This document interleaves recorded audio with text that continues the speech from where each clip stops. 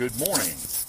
I yanked my earbud out. Let's get this thing set up here and get ready to roll this morning as Facebook gathers a little audience for us. It's a beautiful, beautiful day out here. No sun today, though.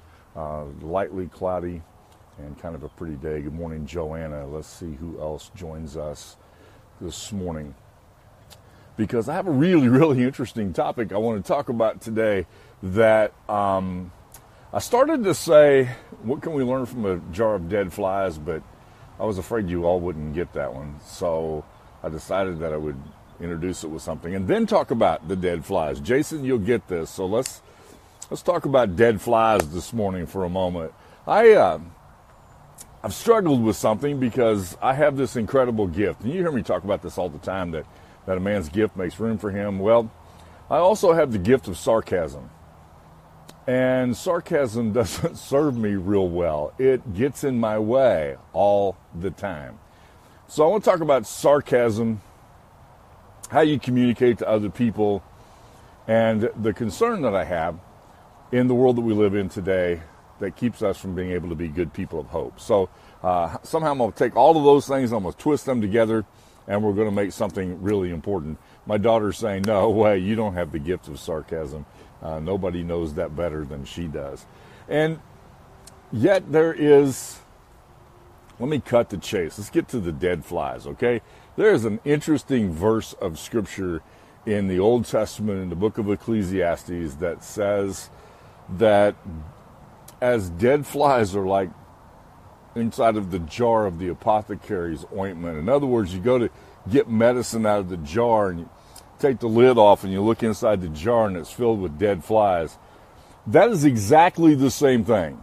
That is exactly the same thing that happens when somebody who has a reputation for wisdom acts like a fool. That's what it says.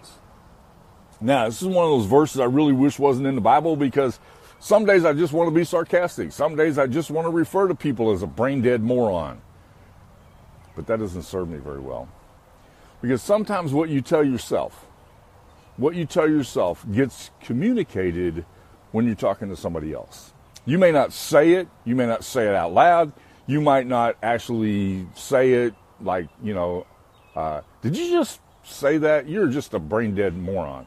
You're not going to say that, but you're going to get really close. You're going to think it, and it's going to get communicated in your body language. It's going to get communicated in the things that you say and the things that you do. So let's be careful. Sometimes the gifts that we have, like my gift of sarcasm, doesn't necessarily serve me very well. It actually gets in my way. It prevents me, good morning, Heather, it prevents me from being able to communicate hope to the other person. It prevents me from being able to elevate them. I said yesterday, I believe that one of my responsibilities in the world is to make your life better because you met me. And I honestly believe that.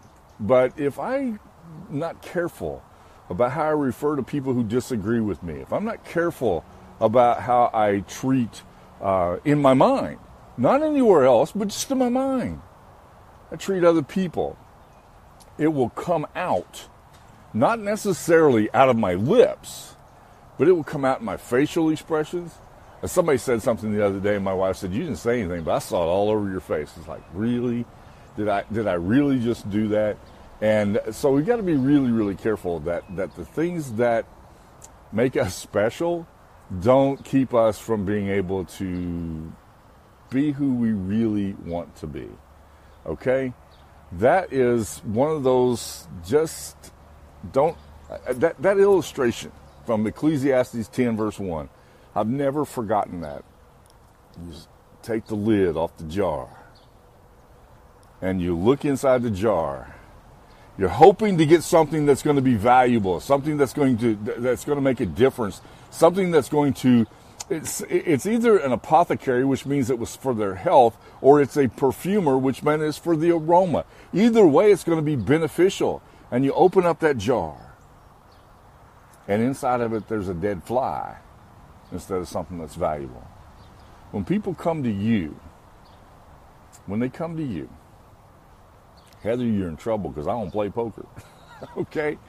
When you come to that, when people come to you and they're expecting to get wisdom, they're expecting to get something that's going to be valuable, something that's going to elevate their hope, something that's going to make them better in the world, and you act a fool.